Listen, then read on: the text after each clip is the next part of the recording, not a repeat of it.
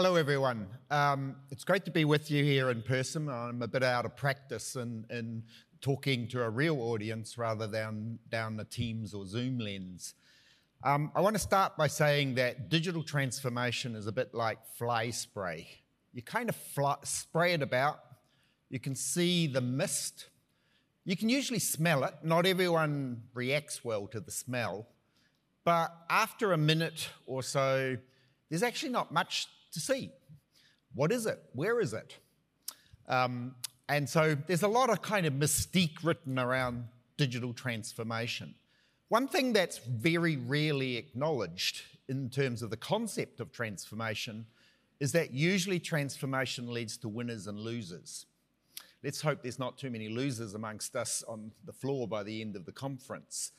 The other part to definitions of DX, to make it sound a little bit more exciting, digital transformation, is it's really infused with the language of technological determinism, when it's really much more about cultural change, deep and challenges to the ways we've done things in the past, to inherently question our value proposition, if you like. Here's a recent definition, only just published a matter of weeks ago, about digital transformation in the context of digital technologies for teaching and learning. And again, in this definition, you see the strong focus, albeit that it's multidimensional, but a strong focus on improvements without necessarily acknowledging that this is not always better. So the literature, again, is woven with the rhetoric of the way in which transformation is going to make our lives, our learning, better. And the rhetoric conjures up this image of digital transformation being a bit like the butterfly that emerges from the chrysalis. It sort of happens almost overnight. You can see it. It's a real thing. Well, this is quite a nice quote because I want to challenge this kind of imagery in terms of thinking about digital transformation, because Westman said that digital transformation, yes, can result in the butterfly, the beautiful butterfly, maybe a moth on occasions, but more often than not, in many respects, it's just a fast caterpillar going even faster. So what I'm trying to do here is just set the scene, challenge our thinking a little bit, and I want to keep things as simple as possible. It's a trait I like to capture in my work.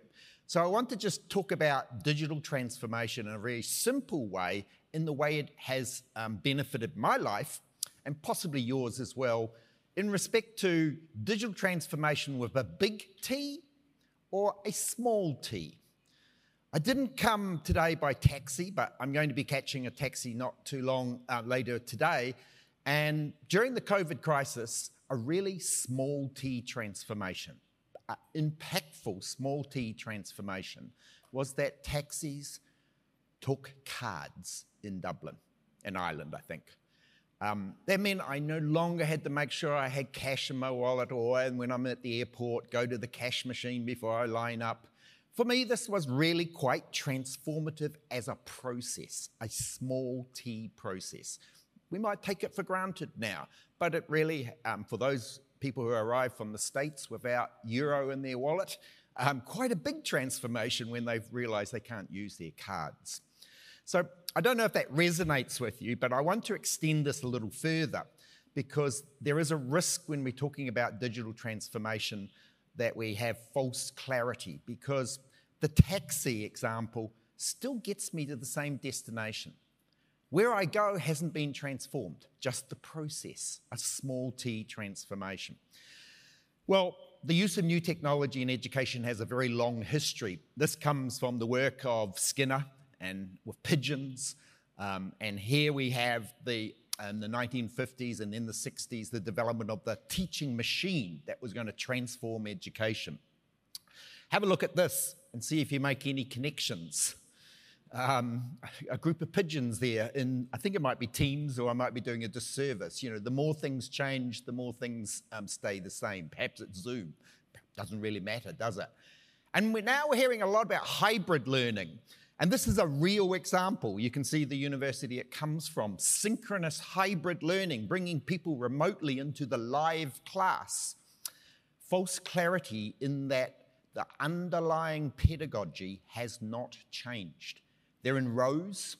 It's a bit sad they're all men too. I believe it's an engineering subject, but nothing has fundamentally changed. The technology has, but the underlying pedagogy has not. So I think we need to be very careful when we're thinking about digital transformations that we don't fall into the habit, which is what history has taught us, of merely trying to tame the technology according to the ways we've done things previously. This particular model is quite critiqued in the literature, but it's a useful visual to give you a sense of most discussions around digital transformation are not truly at that redefinition, reimagination end. Not to suggest that there's anything wrong with enhancements either.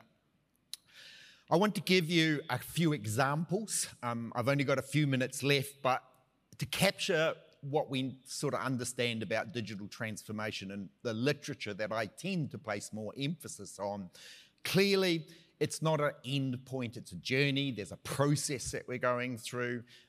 Very rarely do we see something overnight fundamentally change, and it's also multifocal or multi-faceted in the number of dimensions that are affected.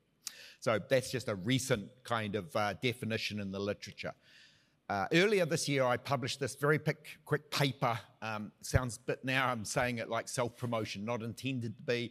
I'm only going to capture a handful of these bigger picture transformations to concretize some of what we will then talk about putting into practice.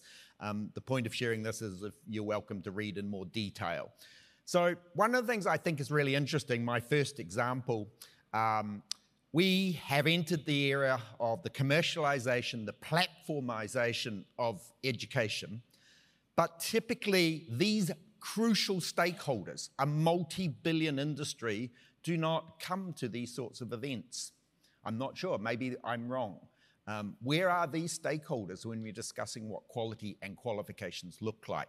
For me, they need to be around the table. We need to be around the table with them, and there's a tendency to polarize, almost demonize the OPX or the OPM sort of sector. So that's a challenge.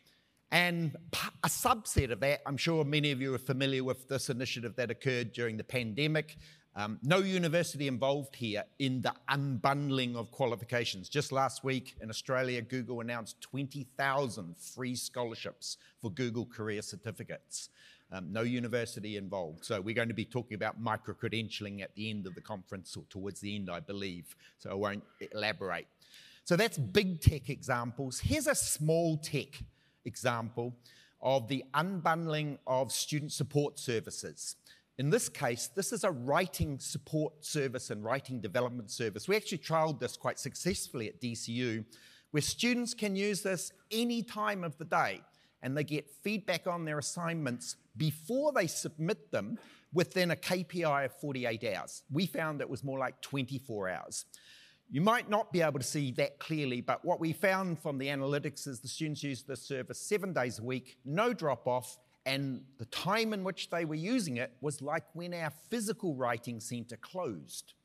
So an example of third-party unbundling that enhances the quality of the student experience, but also raises many other challenges. Third example, set against the big ed tech that I showed you in the commercialization, is the openness movement. It's kind of almost polarized, and the openness movement is a movement. It's about an ethos of openness, embracing openness as an ethos where ultimately quality almost exists in the crowd or the cloud. And this is right at the opposite in many respects of the commercial sort of agenda that I shared as the first example. I don't have time to elaborate further, but for me, the openness movement, we heard about open science from Linda. This is one of the big trends that we're seeing.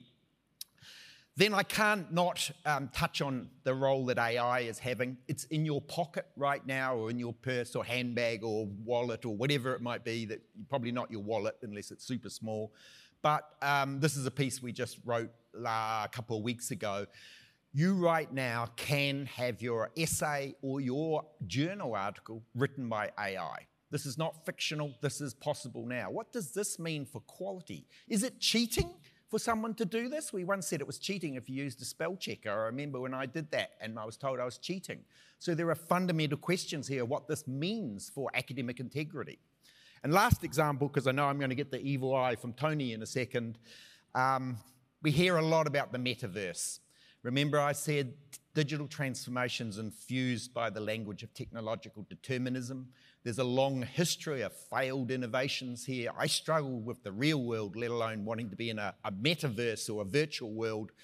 But we shouldn't deny what the possibilities are. This could fundamentally change what we understand interaction to mean, and the way in which we can interact in virtual worlds with virtual scenarios and so forth. So I think this is on the horizon, but we need to be suspicious and critical with all of these technologies. Wrapping up, 2 final remarks. In my observation, what we tend to hear is a lot of talk about education in change, that somehow we have to respond to the change, that we are future takers. We have to take this future that's changing before us. We see less and hear less about the education for change in which we want. Perhaps we heard some of that in the opening sessions, the Good University as an example. What is the change that we actually want, and how might digital transformation help us enable that change?